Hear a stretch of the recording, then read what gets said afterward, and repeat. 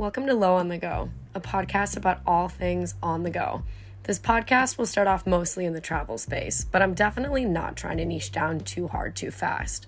My goal is basically to encourage a life full of energy, exploration, and adventure. And honestly, I want people to feel a little less alone in the world. However, all of this may look in podcast form. I'll be talking about travel, on-the-go recipes, and taking care of your brain. So yeah, that means some mental health shit. And probably more. A little about me, I'm a 20-whatever-year-old who has traveled to just over 20 countries and has lived in 4 cities. I've learned a ton about the best way to pack for airplanes, how to travel cheaply but still be bougie as fuck, and I've met a lot of people along the way who know a lot more than I do, and thank God they've offered to be on this podcast. I hope you listen and leave feeling inspired and equipped to take risks, chase your dreams, and stay on the go. Until next time, XO Low.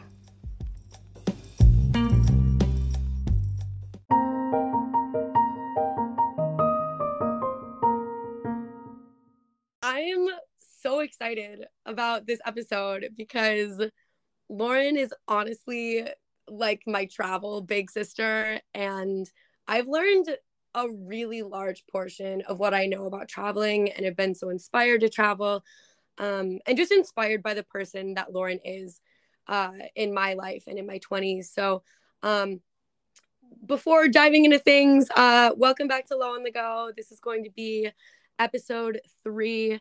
This is a travel podcast. It's figuring your shit out in your 20s or 30s or whatever kind of a podcast. I like healthy eating. I like solo traveling, and I want everybody else to feel encouraged to live a life that's full of adventure and exploration. So honestly, like I don't know what to even say because I'm so excited and overwhelmed to have Lauren on this podcast. You're so just a little bit about Lauren. We met when I lived in Seattle. We worked at the same company. We were on the same team.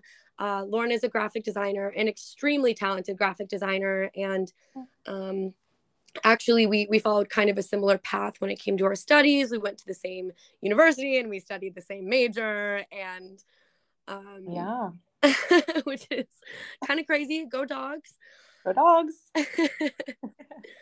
And Lauren has lived in multiple cities in the United States. She's taken a few longer term trips. She lived in Rome and studied abroad in Rome, lived in South Africa, Morocco, Portugal, and Spain. She's worked abroad. She's done freelance. She's worked in larger companies. I think you're in like a larger company or a startup kind of vibes right now. Yeah, a larger tech company. Okay, awesome. Yeah. We have, some things in common as per usual. Macarons, duh. We like to dance our booties off to reggaeton. You were my spirit animal. Exactly, my festival sister. We love our music festivals.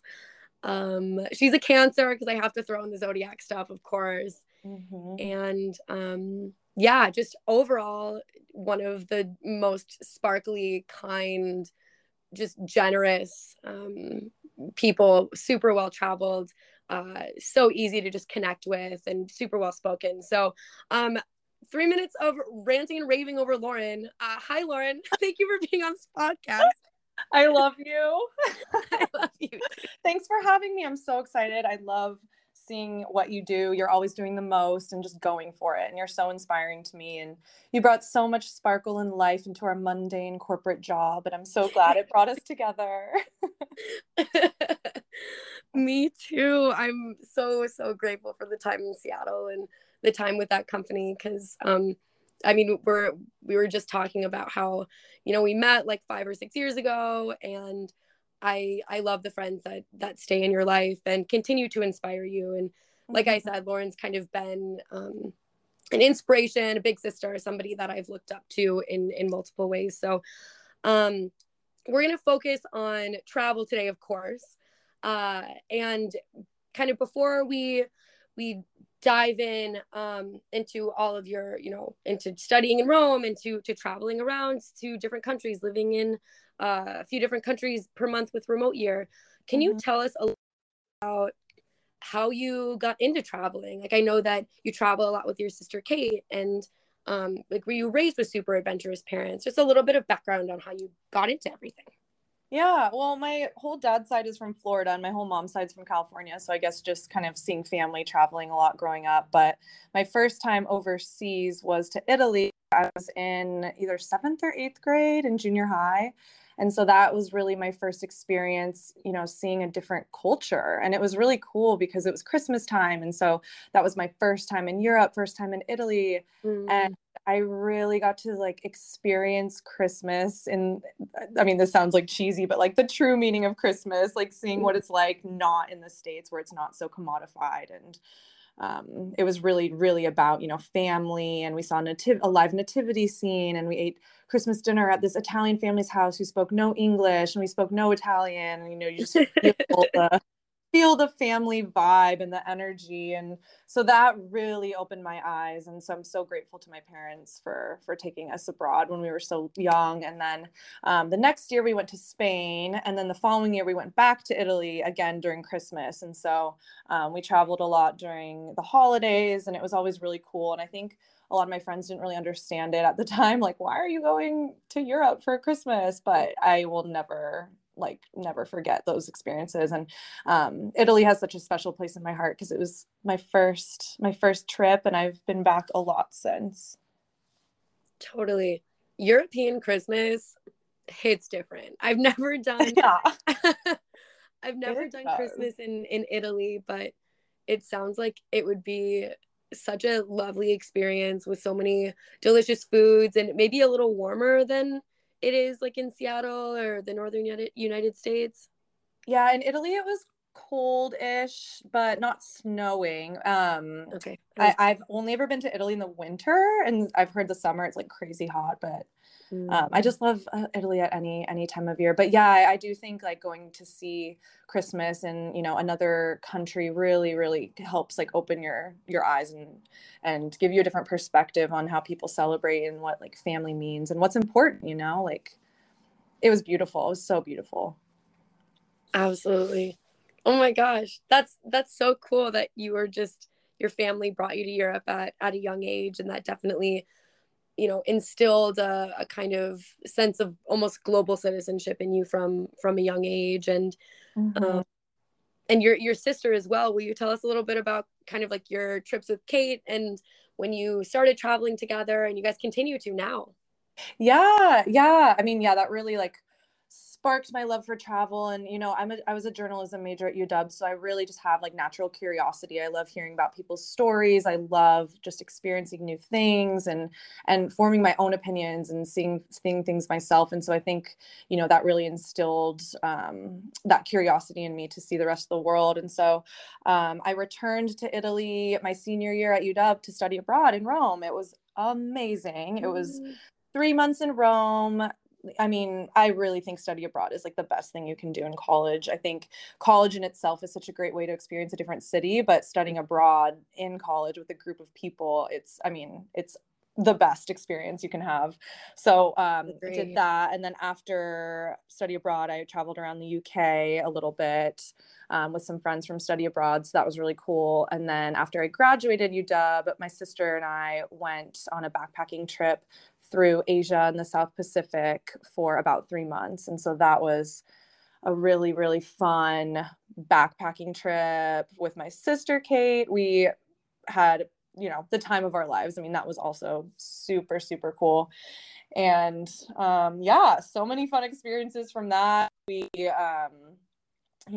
stayed with a lot of friends along the way and kind of did our own thing in some places. There's a lot of hostels, and you really realize how little you need when you're backpacking. I mean, I had one backpack and I felt like it was too much at some points. So wow, really? Yeah, it was it was hard to pack for in some places.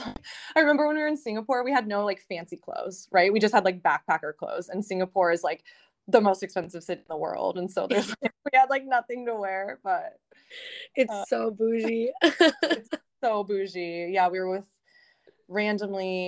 had a friend there that actually Kate went to high school with, and so we were like staying with him and his friends, and they were all like lawyers and expats and really, really high up people. So that was cool.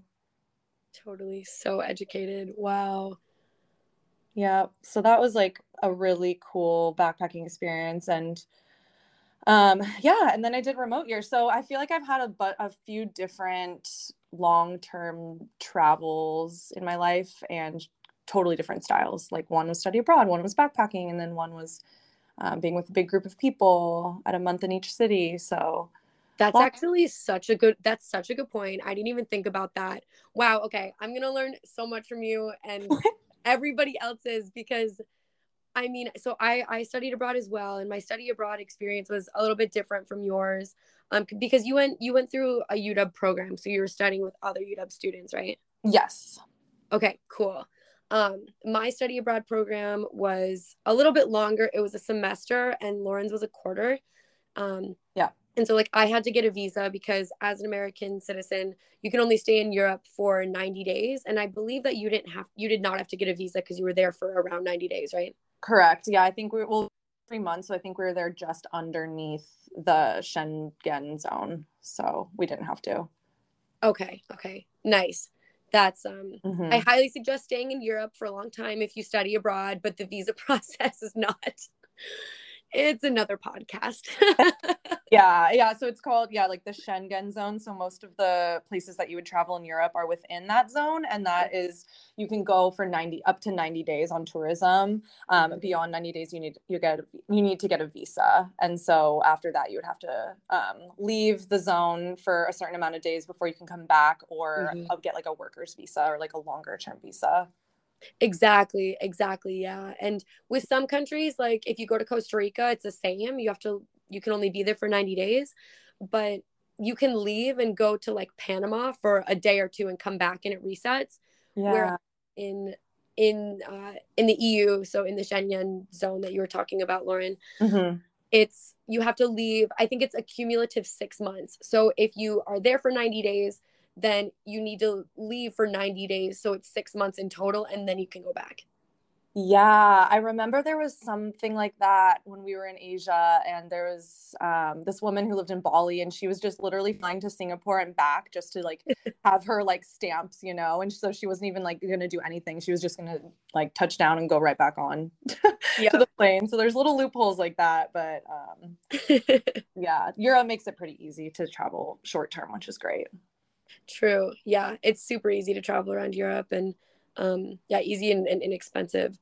Yeah. Um, but wow, this is going to be so good to hear from you about, because studying abroad, you go with like a couple of suitcases full of clothing, and if you're there, more than one season. So if you go autumn semester, you're going to kind of catch the end of summertime, so it'll be nice and balmy, but then you're usually there, you know, October, November, December when it gets really cold really quickly. So Yeah. um couple suitcases of clothing there. If you're backpacking Southeast Asia, like you said, it's just going to be a backpacker's backpack. Yep. Yeah, all the different kinds. And I love your packing hacks, like all of your travel tips. I was like, damn, I should have learned these before. Like these are so helpful. So no, I Trial appreciate, and yeah. error. I'm trying to give the least amount of money to Spirit and to Ryanair as is humanly possible. Oh my God, I know. Ryanair is a whole nother strategy. I think they're almost worse than Spirit, to be honest. Yeah, Ryan. they're just like blasting advertisements the whole time.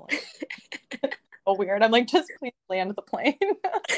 Yeah, exactly. But it's so cheap. I guess that's another thing. It's like factoring in the cost of paying for a bag, and because you'll see online sometimes these flights look so cheap. It's like 80 euro or even less, but then Mhm. you have to pay like 50 to check your bag. So sometimes it's not even worth doing that. So little tidbit. Yeah, 100%. Which is a good time to add in. I have the best travel backpack ever. I've traveled for like 5 days in this backpack, and it can fit under the seat in front of you. So I'm gonna put the link Ooh, tree in my Instagram because it's the best that's, backpack literally ever. yeah, that's brilliant. I'm gonna look that Uh, up. I will send you the link after this. Yes, please. Uh, of course. Okay, so study abroad. Going back to that, were you like a sophomore or a junior when you went? I was a senior, so it was my last year of college, but it was really competitive at UW in the communications program. They only accepted like 30 people, and there's so many people that want to do it. So I applied my junior year. I didn't get it. I was devastated, and then I had one more chance my senior year to do it. And I remember when I got accepted, I just like cried. I was just like, I crumbled and I cried, and I was like, yes. And so got to do it my senior year, which was great. And it was like the winter, so I still had my spring last semester at UW, or at last quarter at UW. So that was great. And it was so cool too, because at graduation, since I was in the comm program, like it was all my study abroad friends graduating together, and we had just had this amazing experience together. And this is so crazy, but I actually met a few people from UW that studied abroad like the other day here in San Francisco. I'm in San Francisco, and I met like some people that did that same program. I was like, oh my God. What? That's so random. It was so crazy. We were talking about like poetry, and then they were talking about their professor and how they like studied poetry when they studied abroad in Rome. And I was like, oh, I studied abroad in Rome too, but at UW. And they were like, well, we went to UW. And I was like, what? Hey, isn't that crazy? That's wild. I love that though, because it like, I met someone recently that he didn't study in Lyon, but he's been there.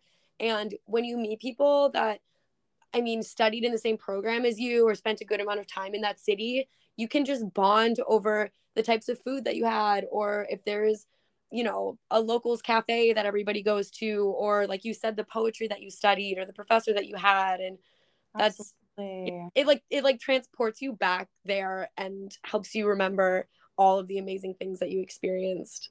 Absolutely. It's just those lasting memories and those experiences that are just priceless. Totally. 100%. Oh, that's so cool. Yeah, that was a great experience. I would say if you can study abroad, definitely do it. Take advantage. I think it was comparable in price to what we paid anyways in the quarter system. So at least at UW, it was, not any more expensive than just going to a normal semester. Oh, that's actually a really good point. Yeah. So like if any like college or high school students are listening into this and you want to study abroad, and you look at your university study abroad programs, this one at least, and I think the one that I did as well, it costs basically the same to study in a different country, as it did to stay in the States at your university. So it's only a quarter, it's only a semester. Like Lauren said, you're not going to regret it. And if you're worried about finances, there are a lot of different scholarships and things like that. If you're able to cover the quarter by itself at Seattle or wherever, it's going to cost around the same. So that's a really good point. Yeah. And I know that it's, you're so busy, you're working towards your major, there's so much going on in college, but just trust me, like it's the best thing to do. I know there's so many reasons not to, and I know it can be scary and it can be overwhelming, but like you will not regret it. And you can have your parents come visit, you can have your friends come visit. It's such a good way to be with your community and get to know people a lot better. And I mean, you become family with them, they're your family forever. Yeah.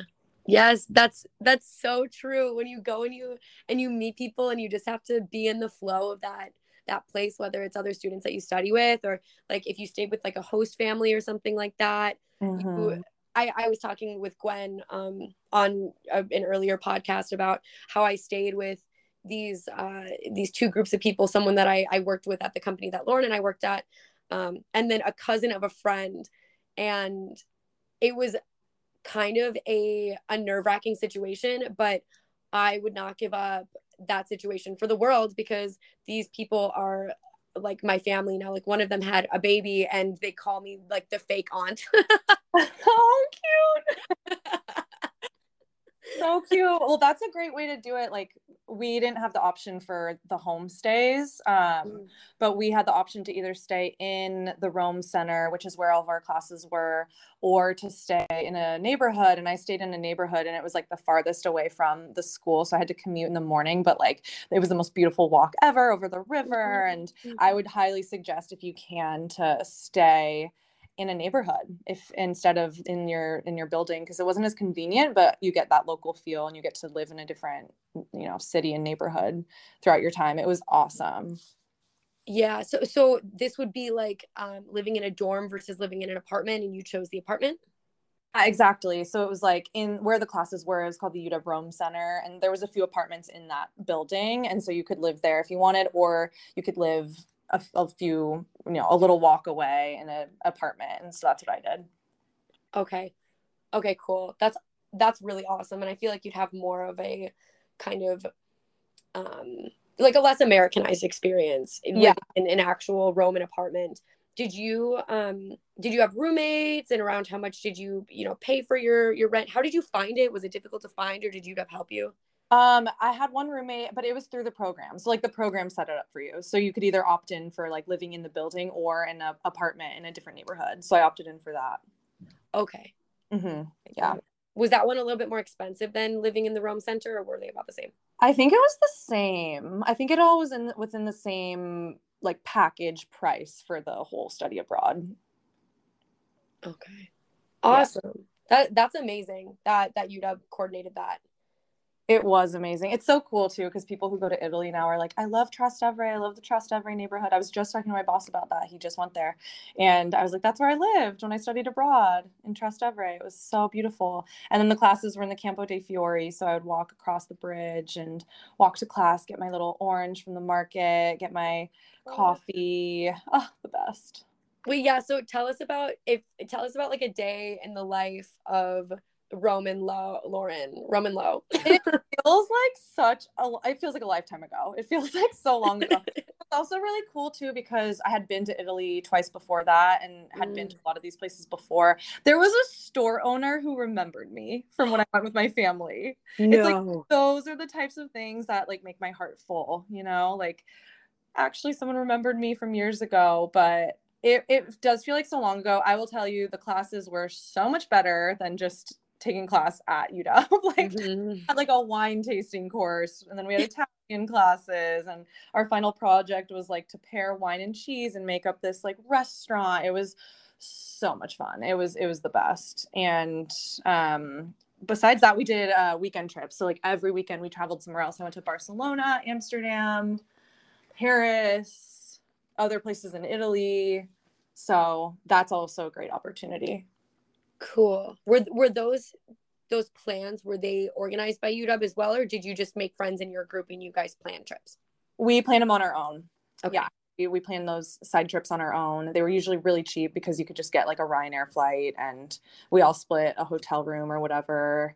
And then some of the other times when we went down other places in Italy, we just took the train. So it was really easy.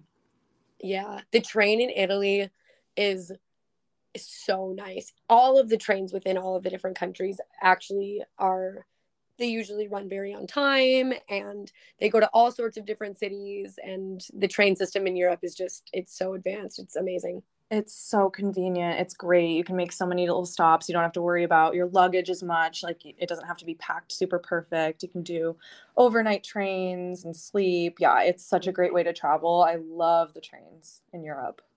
Did you do the Europass at all? I'm trying to remember. I don't remember if I did that when I studied abroad. I don't think so. But there was a similar thing in Japan. It was called, oh gosh, I forget what it was called actually, like the rail pass, but similar to that. And you can take the train for a certain amount of days before it expires. Did you do that in Europe?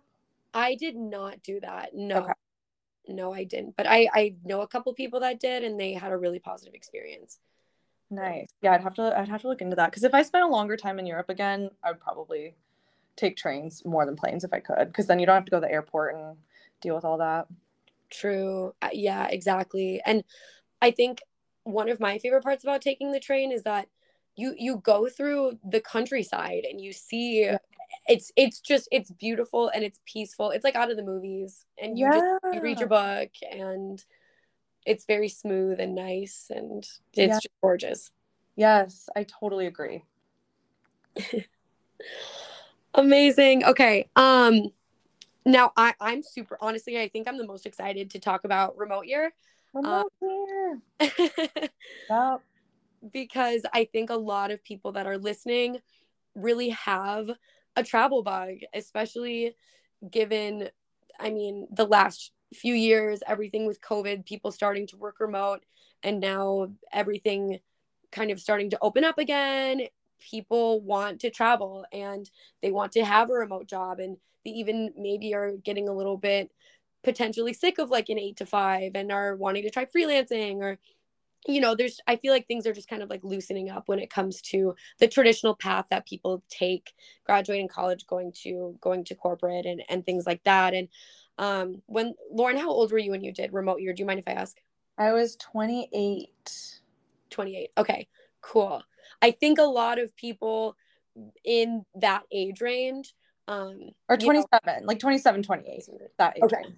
yeah, I think a lot of people want to do what you did, which essentially remote year is like 4 cities, 4 months, and you are with a group of people, and you all travel to these 4 cities together, and you work remotely and you freelance and stuff like that. And I just think that a lot of people want to do that and they don't really know where to start. So Mm-hmm. they also I think listening to somebody's story where they're inspiring, and they had kind of like the cojones to go out and do it. Oh my God, I'll never forget when I quit, and I was so sad to say goodbye to you, but then you shortly after quit too, so I was very proud, but I did quit to do this, yes. So tell us about remote year, your experience. Yeah. Yeah. Oh my gosh. So Remote Year has year-long programs, 4-month programs, and now they have 1-month programs. And so basically, it's a travel and work abroad program where you work remotely for your respective companies. So everyone works at whatever company they work for. You're not like working for Remote Year. Remote Year is just the program. Mm. And in each city, there is a city team. So there's locals on the ground that guide you through the city and can be just like your liaison into anything you want to do there. There's a program leader who travels with you the entire time. And then what comes with Remote Year is your accommodations. You get 24/7 access to a local workspace in each city. And so that's where everyone would work from every day. And that was just so cool because that was a way you could meet local entrepreneurs, other people working remotely, starting their own businesses in a workspace. That was such a great way to connect with locals. And there's always events and, networking things, happy hours, skills shares, workshops, all those types of things at these co-working spaces. And they're usually in the heart of the city and they're really like vibey and cool. And then also what comes with Remote Year is your travel in between places. And so if you're on a multi-month program and there's flights in between, that's included. And then airport transportation. So the city teams will pick you up at each airport and take you to your accommodations. And then there's also like little activities that are included too. So in each city, you can choose from a few different types of activities to do. So yeah, I did the 4-month program. So I started in Cape Town and then I went to Marrakesh, Morocco. And then I went to Lisbon, Portugal. And then I went to Valencia, Spain. And then I traveled a little bit afterwards with my friends. We went to Greece and Croatia. So I did a 4-month program. It was about 5 months traveling in total. And it was so cool. We had a group of 50 people. There's about, I think that's the general amount of people on the year-long and the 4-month programs. I think the month-long programs might be a little smaller, but people from all walks of life, like Americans, Canadians, Australians. We had a girl from Singapore. We had a girl from Hong Kong, just people from all over the world, and everyone has different work hours. And so in some of the cities, it was better for like the Australians, and some of the cities it was better for the Americans with the work hours. Oh. But people from all walks of life, our age range was 19 to like 60. And I seriously thought everyone was going to be like early 20s. No, everyone was like mid 30s to 40s. Like my best friends on the trip were in like turning 40 or like 41, 42. So it was all walks of life. And also not everyone was working. So as I said before, I quit my job. I quit my corporate job to do this because this was before remote work was in question. And it's really cool having done this in 2019 to see that that's how the world has shifted now. And so it was really cool to see what that life is like as kind of a digital nomad and to see the value in working remote. And now the world has changed to that might become the norm. And that was just a really, really cool thing to kind of see before COVID happened.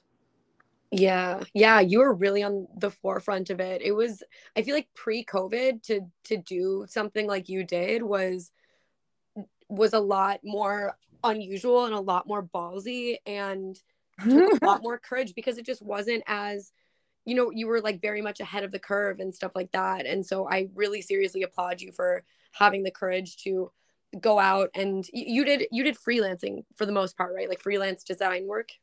Right. So I quit my job. So I was in between jobs. And so I was really working on, building up my resume, working on my portfolio as a designer. It's really important to have a good portfolio. So just getting everything from my job into my portfolio and then starting to apply to new jobs, but also, yeah, freelancing. So I had a few freelance clients that I was working with to get a little bit of extra cash, but a lot of people were freelancing. There were people doing all different types of jobs like engineering, marketing, everything under the sun. And then there were some people that weren't working at all. There was, we called them the ladies of leisure. I was one of them. I was a lady of leisure. I love that. And I mean, I think it was a great opportunity for me when I was, in between jobs. I was still networking. We had a lot of networking events through Remote Year at the co-working spaces, and you can set up your interviews and start applying to jobs. And it's just a great way to do that because you're also able to explore a city. And it was nice to have extra time, honestly, to be able to explore instead of working every day. So I do feel lucky with that. Absolutely, 100%, Lauren. And I feel like I relate to what you're saying with once you've been in the workforce for like 5 or 6 years, especially if you're a creative, having 5 or 6 months off to just recalibrate and reconnect with yourself and build your portfolio, and not to sound like a business cliched person, but like to rediscover your why and to kind of find a love for your craft again, on your own time, like move with your body and flow with it is a really, really important. So Mhm.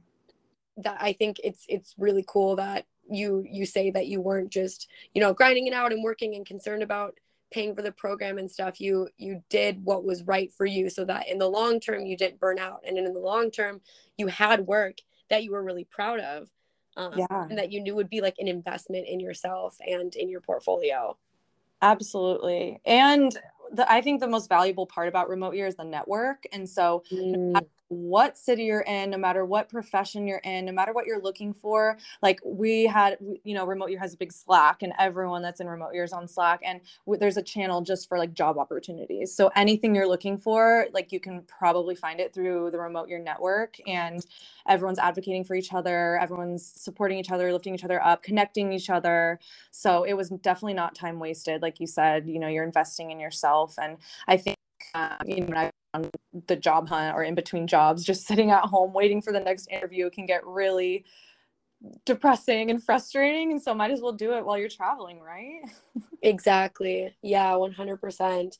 And I love that you talk about how everybody really supports each other and builds each other up, because I don't know if it's just me, but in the States, and just I don't know if it's a capitalism thing, not to like be that girl that rants about capitalism, but like everything feels like such a competition. And so to be in a situation where you're traveling together and you're all in good spirits and like you all want each other to win, and if say someone's working on a project and they need a graphic designer, they know you and they'll bring you in, and everybody's just there to, it seems like, help each other out, and they want to see each other, like you want to all see each other succeed. Yes, it's a professional program, right? It's not like people are just like fucking around all the time. Like people are there to, I mean, some people are, but network and do their jobs and work. Like some people had crazy work hours. Like some people were working crazy hours every day and but in the workspace, and then on the weekends they'd have time to explore. And some people who weren't working, were exploring all the time. But either way, I think it works for so many different types of people. And we even had a couple who are grandparents and they, they're like retired and they just wanted to go like travel and meet people and have fun. And then we had two girls that were in college and they did it instead of study abroad because it was actually like less expensive than their college. But Wow. so it's just such a great opportunity for all types of people. Okay, amazing. And was what was I don't think we've talked really about like the approximate cost of remote year, as well as if you know of any, if they do like scholarships or anything like that. So when I did it, I think it was like $2,000 a month. So for the 4 months, $8,000 total, which for people who live in like New York and San Francisco, that's probably cheaper than your rent. But for people who live in a city where maybe that's more expensive, then maybe it's a little bit pricier. Some people's companies paid for it though. So I would highly suggest pitching it to your company, because a lot of people's companies covered the cost of it because they were either like the guinea pig for it, or it was an opportunity that the company was interested in. And I think that's a really good way to go. Even maybe like if they pay for half of it or something like that. I think the price might have increased now since post COVID, but I would say it's comparable to some people's rent. But for people who live in other countries, like it was probably more expensive for them because the US is just pricey. So Yeah, that makes sense. 100%. Okay. Yeah, I mean, yeah, living in New York, that is around the same as rent. So it's less than my rent in San Francisco for sure. I would like save money doing that. Yeah. So it's that. And then, whatever else you want to spend your money on. So, food, whatever else, shopping, side trips, flights to and from the first and last cities you have to pay for, but all the flights in between were covered.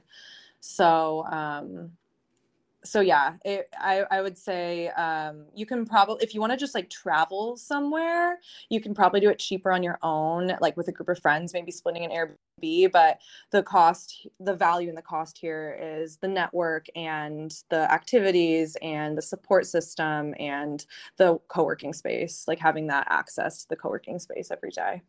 The co-working space, that's true. Co-working spaces, I feel like can get so expensive. And actually, I mean, now I know a lot of companies that don't have their offices or like aren't going into office pay for like a WeWork or something, a WeWork membership. So maybe with remote year, I feel like a lot of companies would be open to like allocating their budget into that, because it's still a co-working space, it's just remote. That's interesting. Okay, people, talk to your companies. Check to see if you get a WeWork, or if you get like I interviewed with a company and they give you like an office stipend. So I mean, yeah, exactly.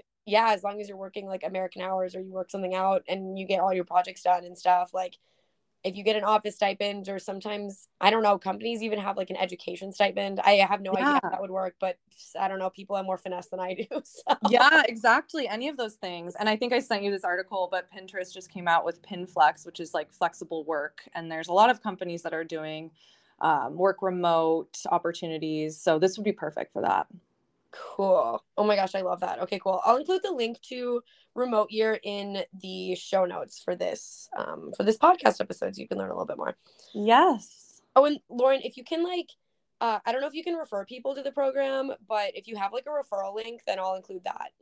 Absolutely. And if anyone wants to talk about it more, any questions, I would love to connect with anyone who's interested, and I could talk about it for days. So guys, I told you she's the sweetest person you'll ever meet. Like seriously, Lauren's done so much in her life, more than many, like most people I know. So you're just so sweet.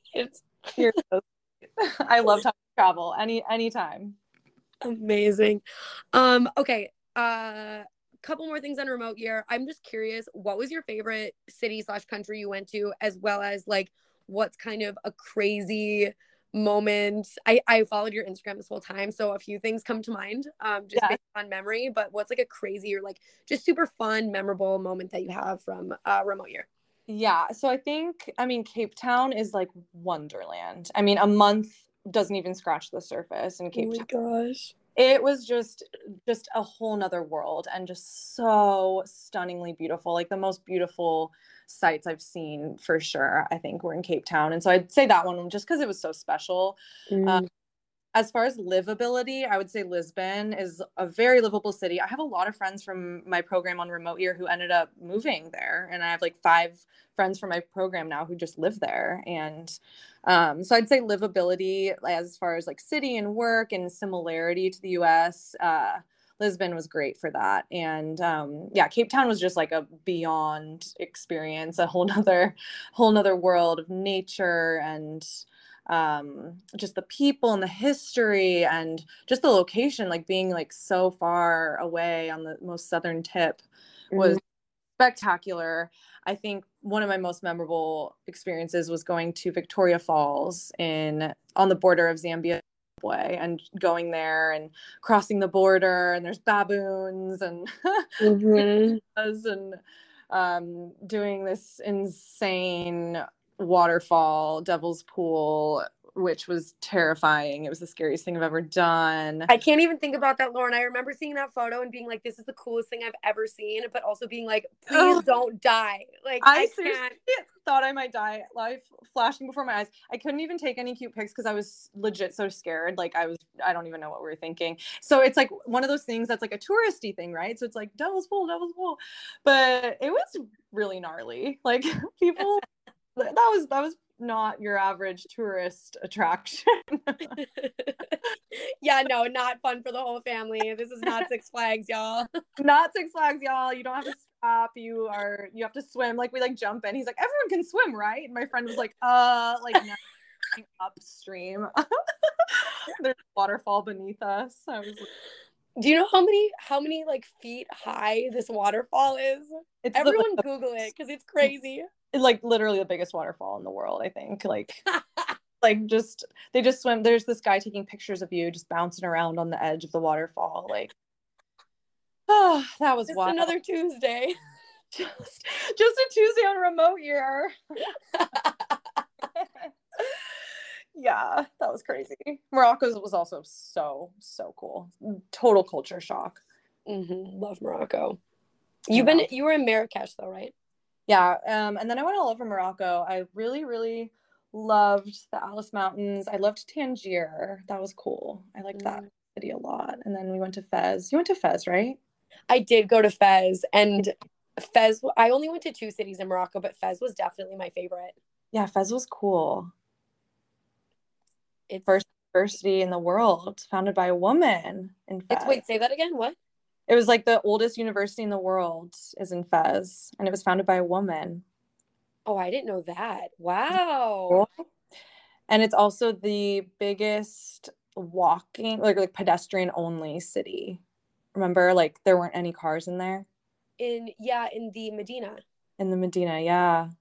Wow. Okay, you're like full of all these facts. I just like frolic around and eat fruit. Where did you find fruit? I remember all the camel heads there and like the leather smell. It was kind of jarring.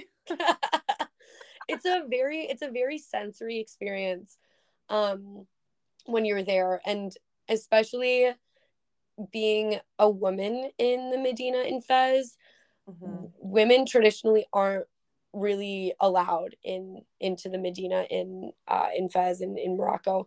So yeah, known for leather, so you can kind of smell the dyes, you can smell the leather itself, and there's a lot of little markets and things like that have spices and nuts and jewelry and all of these things, and it's quite loud, but it's an amazing place because you just like soak it up, and you have to be present, and you have to because there's just so much happening, right? Like your senses are just kind of I didn't find it to be overloading, but it was just so beautiful. I don't know. That was not succinct, but yeah. Culture shock. It definitely is. Yeah. Yeah, we need to go back to Morocco to shop for house stuff because I just finally have my own apartment. So I need a rug, I need a poof, I need all the things. I need everything from Morocco. Yes, the poofs. And oh my gosh, the mint tea. I feel like you got back and you were like, the mint tea in Morocco is I'm just craving it. It's the best. Yes, I totally was. Oh my gosh, so much sugar. It was so good. Amazing. And Valencia, what was Valencia like? Valencia's cool. It was a lot more like family friendly local place in Spain, so not as many people that speak English, definitely not as many tourists, which made it really special to be in a place that felt very local, because Barcelona, Madrid, Sevilla, all those places are very, very touristy. So I loved Valencia. Our co-working space there was really nice. it's a great place to raise a family. I have a friend there who just had another baby, and I met her first baby when I was there. So family friendly, and yeah, it was a very different vibe for us than Lisbon, Morocco, and Cape Town, but kind of a calmer city to end. Oh, that was the last city. Lisbon wasn't the last city. It was Valencia. Right. Yep. That was the last city. Yeah. Okay. I bet it was kind of nice to just kind of chill out a little bit in Valencia after being in such high energy places that are just completely different from where you're from. Yeah, we definitely started with a bang in Cape Town because it was New Year's and it was summer there, below the equator. So it was like January, New Year's, summer. Started off with a bang. Wow.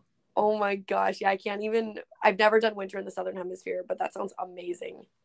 So crazy. Like being on the beach for New Year's. Usually I'm like in the snow. Yeah. Minnesota, Skiing. Love it. Yep. Well, this is kind of a good segue into another part of the conversation that I wanted to talk about, which was just kind of like your travel style. And a question that kind of just was spurred right now was being in different countries where, in Morocco it's Arabic and French, and in Spain it's in Spanish, and Portuguese in Portugal. And how did you find, I know you had a lot of resources with remote year and stuff like that, but how do you find when you're traveling in other places you can communicate with other people if you don't speak the language? And how can you like how did you do that? How did you get creative with communicating? Yeah, well, remote year was so cool because we had so many people. And so if we were in a French speaking place, then the French speakers would shine. If we were in the Spanish speaking place, the Spanish speakers would shine. And so it was really cool to see everyone like be excited for the place that they speak the language. But I mean, English is the universal language. We've never had a problem with that. Everyone speaks English. I feel like such a dumb American. I only have high school Spanish under my belt. I need to learn Spanish ASAP. So really ever a problem with that. I think, there's been places like when Kate and I were in Asia and some of those places that there was more of a language barrier, and some of the more like local towns that I've been to in like Italy and Greece, sometimes you don't have an English speaker, but that's the fun of it, right? Yeah, of course. And energy comes in handy, even like having conversations without speaking the language with someone, right? Like that's the fun of travel. And so I would just say, like, obviously like Google Translate, that app works great for even translating menus and things like that, but just always learning like hello and thank you, like at least just being respectful and coming in with the local hello and the local thank you versus hi, thank you. I think that really goes a long way with locals. On remote year, we have like a language and culture class in each place. And so the city team will give us like a crash course in some of those phrases. But I would say just, using the local language as much as you can. Like when I was in Japan, we would say like, konnichiwa, obrigado gozaimasu, like obrigado gozaimasu, like that's like thank you. And they would be like, oh, you speak Japanese. No, that's the extent of it. So even just that, like they get so excited and it shows respect. Absolutely. Yes, I was just gonna say that it shows a lot of respect. It shows that you're trying and you're not. I have this thing where I think that if you go to a place and you expect them to adapt to you, that's like not the point of traveling at all. Yeah.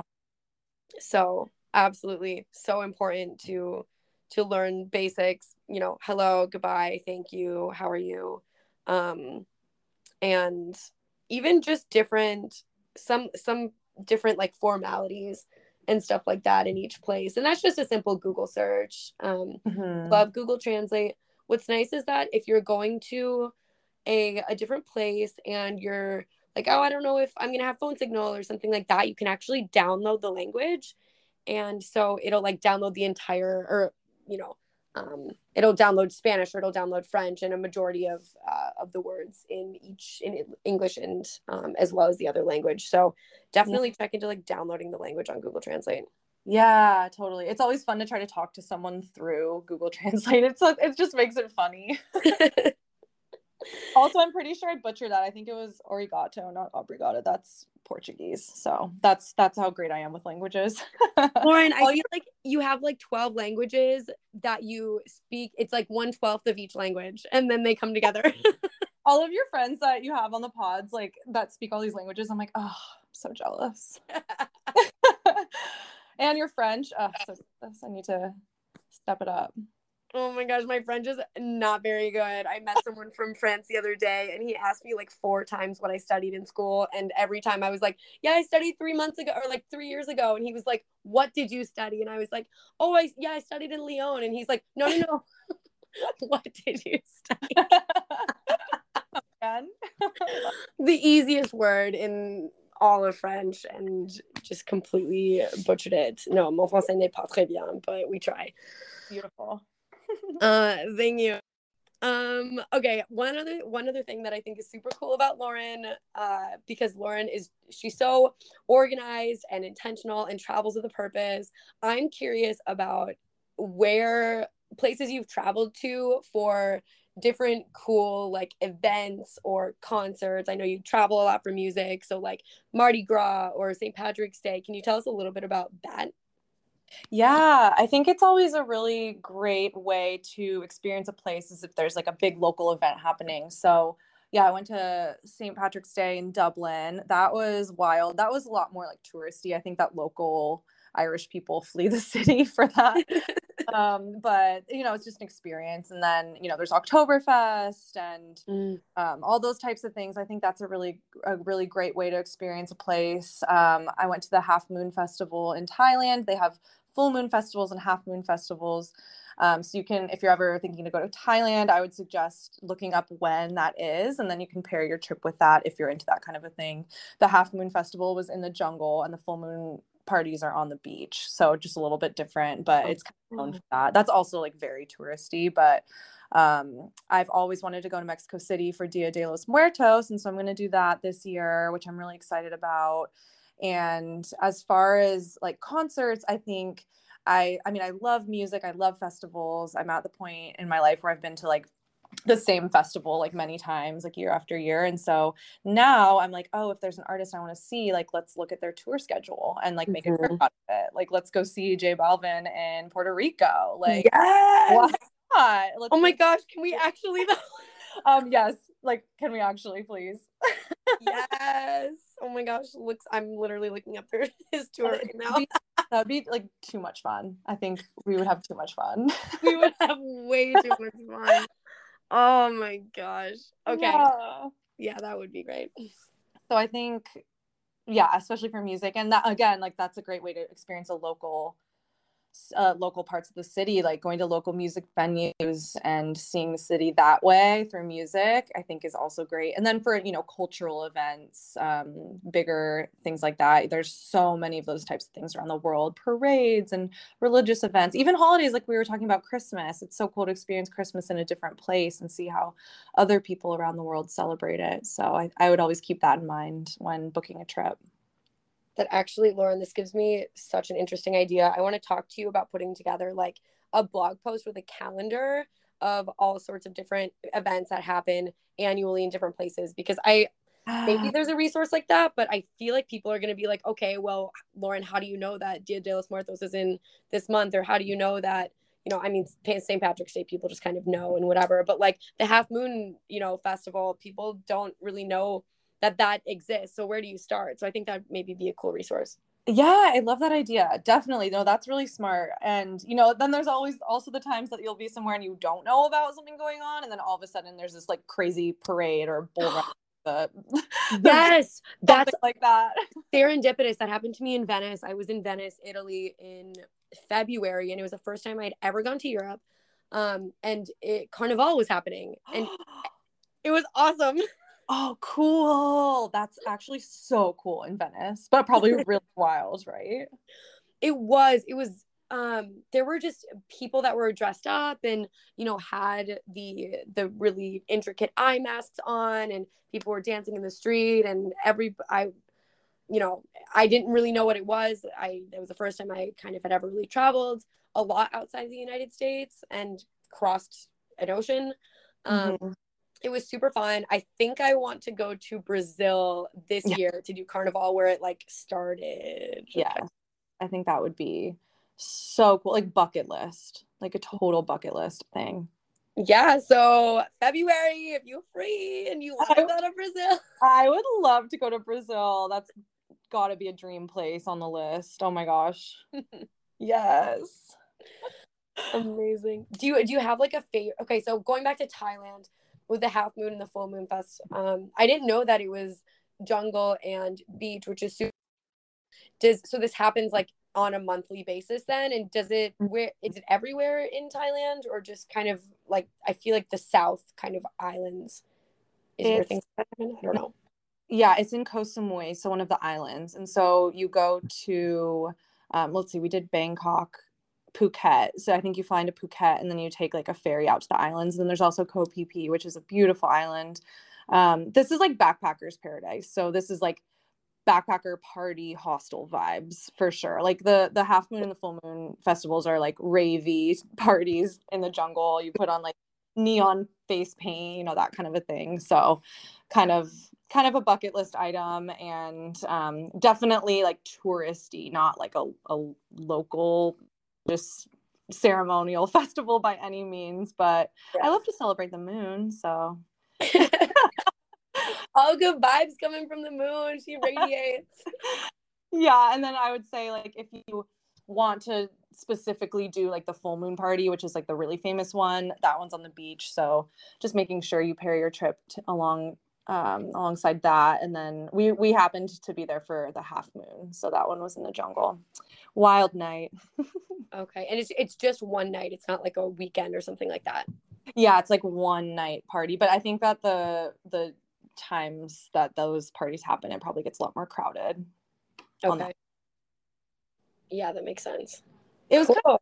Yeah, it was kind of like sad though, like the full moon beach, like we saw it after the fact and it was just trashed. So it's kind of one of those things that you feel kind of like bad about, like, but same Yeah. riding elephants there. Like I just felt like weird about it. I will never do that again. Right. Yeah, like the ethics of it and stuff. Yeah, that's something that's kind of been bothering me or coming up in travel and stuff like that is I mean, there's so many things that you see photos of and it looks so beautiful and fun and stuff like that, but I don't know. Even flying places and the carbon emissions from that and that's a whole other situation and that will be addressed, but yeah, Yeah. it's tough to see. I wonder if there's like volunteer groups or something like that you can be part of to clean up the beach after. And Yeah, absolutely. I mean, you see that in a lot of places around the world. totally. Couple of other things. Let's see. Do you typically, when you're planning for a trip, do you typically plan it like pretty far in advance? As well as are you more of like an Airbnb or like hostel kind of a person? What's kind of like your travel style? So I like to book my flights and my accommodations ahead of time. And then once you're there, you can kind of figure out what you want to do day by day. I'll have like a general idea of like the main sites you have to see. If it's like a big city I've never been to and you have to hit all the tourist spots, like I'll have a list of those. But I definitely like to have my accommodations and my flights and my transportation booked before I go so that I have like that sort of plan. Because what I saw when I was backpacking was there are a lot of people that go with the flow, do whatever, but they ended up spending a lot of time and hours during the day booking stuff. And so it was kind of a waste of time in the end because like during the day, if we would go out and do something, there would be people at the hostel like, oh, I have to find accommodations for tonight, right? So it kind of becomes a scramble. Mm-hmm. So I would say, yeah, I like to travel that way. And then I've found that you don't really have to book most of your like tours and activities ahead of time. If it's like a big thing like safari in Africa or like like a museum that's really popular or something like that, like the Anne Frank Museum, you might want to book those things ahead of time. But if it's like a day trip or like a little tour, I always think it's better to do that when you're at the place because, you know, it can be weather dependent. Like the weather could be bad the day you booked it, or you could meet friends that are doing something else that you want to do that day instead. And then a lot of times, like the concierge at the hotel or like the hostel front desk will know of really cool stuff, or maybe a local will know of something that's better than what you've seen in the brochures. So I would say like leaving the space for the day to day once you're there, but booking the transportation and accommodations before. Yeah. So the essentials, having booked, and then kind of going with the flow once you get there. Like you said, you might meet some people and they might do something that's really cool, or you might get a better price on something when you get there. I love that. I love going with the flow and exactly what you just described. Yeah, sometimes I don't think it's really makes much of a price difference. Like sometimes if you book online, it could be maybe there's a deal, but even if you get to the place and they tell you that, you can still book it online that day or something. But you don't want to like book something and then it's raining that day, so you lose all your money or whatever. Yeah. Yeah, absolutely. Really good tips. Thank you. Yeah. Okay, I like to leave the end to kind of just do some lightning round questions. So I thought of some specifically for you.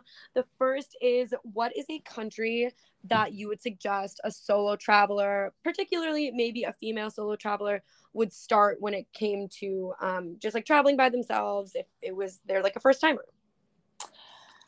I would say, I mean, if you're like, I would say start with like a big city in your own country. So, like, if you're in America, maybe New York, right? Or like maybe some, you know, start there. And if you can handle New York, you can handle anything. But then, like, beyond that, I would say like London and the UK is really good because it's really similar. It's English speaking, it's an easy flight, it's safe. I think like the big cities are probably most ideal for solo travel because it's concentrated, it's easy to get around, you can use public transportation, and it's generally pretty safe. So I would say maybe like starting with a city in your country and then maybe going like the UK and London. I went to, you know, Ireland, Scotland. I think those would be good places too. And then Portugal would also be a good one. Okay.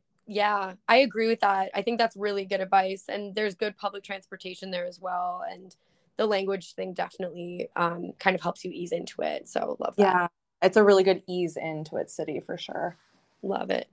Do you have a travel moment that comes to mind that can be like funny or life changing or just something that you look back on really fondly? I mean, so many, all right? That could be a whole Yes. podcast. It's like so many. Hard to choose. We definitely have to have a podcast just about like travel stories. But Yes. one like super special one was when my sister and I were in Thailand and we were like walking on the street. We were in Bangkok and there was this really pretty piece of art that of like a local street artist was selling. And when we're backpacking, we're on a budget, like a big budget. And so the piece was like very expensive, at least from the context of how we had been living. But in reality, it was like $80, right? Like, but like in Thailand, like that's like the most expensive thing we would have bought.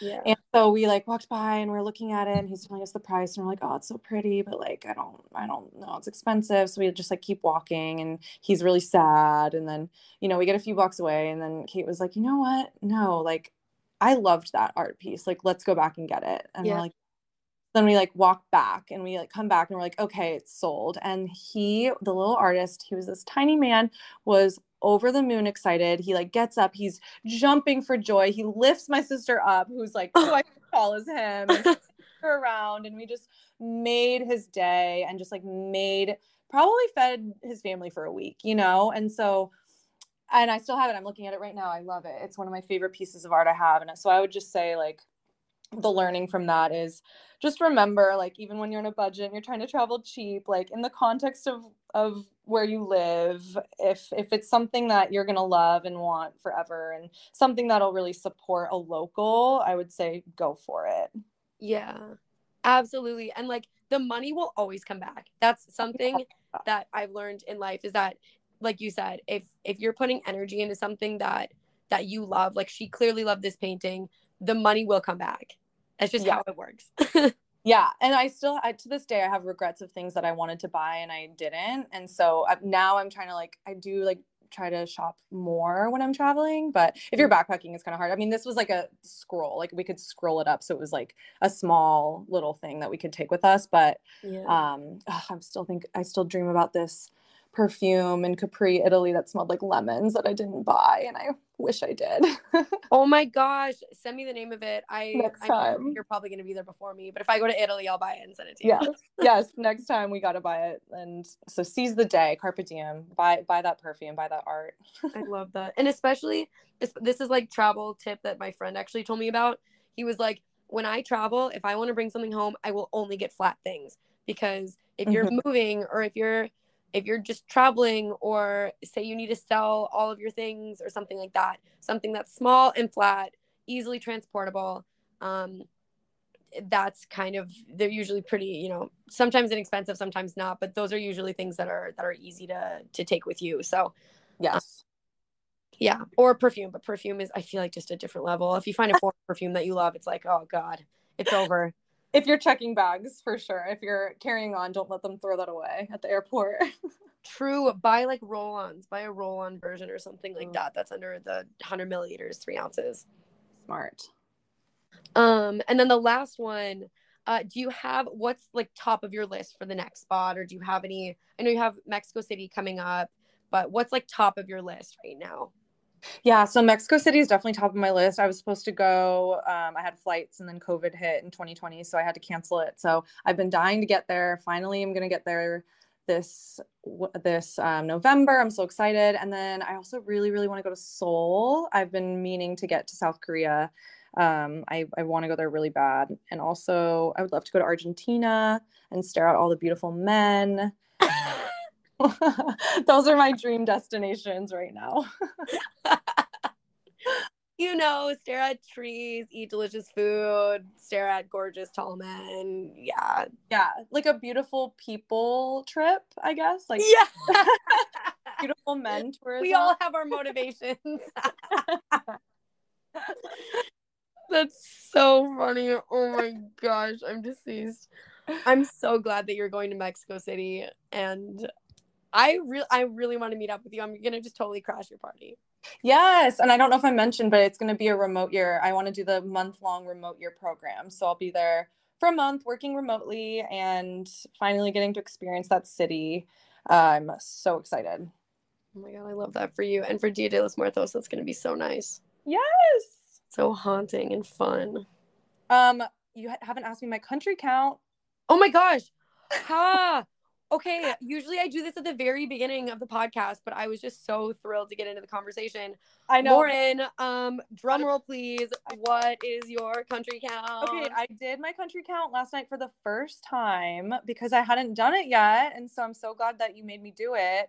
My country count is 32, which is my favorite number. So when I counted it, I was floored. I was like, no way, it's my favorite number. Wait, but question. We manifested that. Do layovers count? I count layovers if you leave the airport and are there for more than like 4 or 5 hours. Yeah, that makes sense. Okay, because I've done a layover in Dubai, but we didn't leave the airport, so that doesn't count. So yeah, still 32. Okay. Yeah, my favorite 32. Number. Manifested it. You're right. Serendipitous. I love that. That's so much fun. 32, her favorite number. It's just, I was saying it's an omen that she needs to go to the next country and find a beautiful man. Oh, yes. And I love that you, I just love that you had me on because I whipped out my old travel journal that I took with me on my backpacking trip, and it's so fun to look back through. I would say like my number one tip for people traveling is write it down. Like write down what you did. And like I got really detailed with it. Like I wrote like play by play, like funny stories and stuff. But even like just write down like the hotel you went to. Like when you get back from your day, just write down the hotel where you ate lunch. It can be so simple because it sparks so many memories that you would have never remembered. Like there's so many days that I'm looking at in here that I would have not remembered had I not written it down. So don't make it a chore, but it's so important. That's so smart. And it for me, when I write things down, I need to be like you and get into a future me will love looking back at this and seeing where I stayed and who I met and the amazing, even if you write down the dish that you tried, because then you can maybe try making it yourself, or Yeah. you know, Yeah. that's so Yeah. smart. I love that. And then I even have a section called characters, the characters, and it was all the Characters. people we met. Characters in the plot that is your The main character, characters. energy, life story of Lauren. Just hilarious. And then I have like the post-trip thoughts. It's really cool to like look back and see all those things. And I did have travel blogs while I was traveling too, which is great, but I didn't like finish or catch up with the last one, which was kind of sad. But I would say if you have that mindset, to definitely blog, definitely write, definitely journal. Yeah. Lauren, you should design a travel journal that's kind of like a rough outline, and you should sell it because it'd be so beautiful and so thoughtful. I would love that. Let's collab. Let's collab. I Low love times it. low. Lauren and Lauren collab. Oh my goodness. Actually might do that. The wheels are turning. Yes. Awesome. So this I kind of just wrapping things up. We covered a lot of ground here, but if people want to follow your adventures or ask any questions, are you open to giving your Instagram where people can find you? Absolutely. I'm at Lobech, Lobech. And then I have like a travel photography color palette Instagram called Palettes in Place at PALETTES in place. So you can follow me there too. And then on my Instagram bios, I have my links to my old travel blogs that are probably pretty funny to read years later. Still relevant though. I'm sure you include a bunch of like really cool places and stuff and not to be missed spots. Yes. Yeah, I would love to talk to anyone about remote year. I mean, the reason I first got interested in remote year was my friend did it. So I'm always happy to pass on that knowledge. Amazing. You were so generous. Thank you so much. And I will include Lauren's Instagram in the bio or in the show notes of this podcast, as well as a link to the remote year website. But thank you, Lauren, honestly, so much. I cannot reiterate enough how much I've looked up to you and how much you've inspired me when it comes to travel, and hopping on here and talking about your experiences. I'm sure that will translate to many other people. So thank you so much for being on. Thank you so much for having me. Merci beaucoup. I love you. I love you too. Ciao, ciao. Ciao, ciao. Ciao, Bella. Bye. Bye.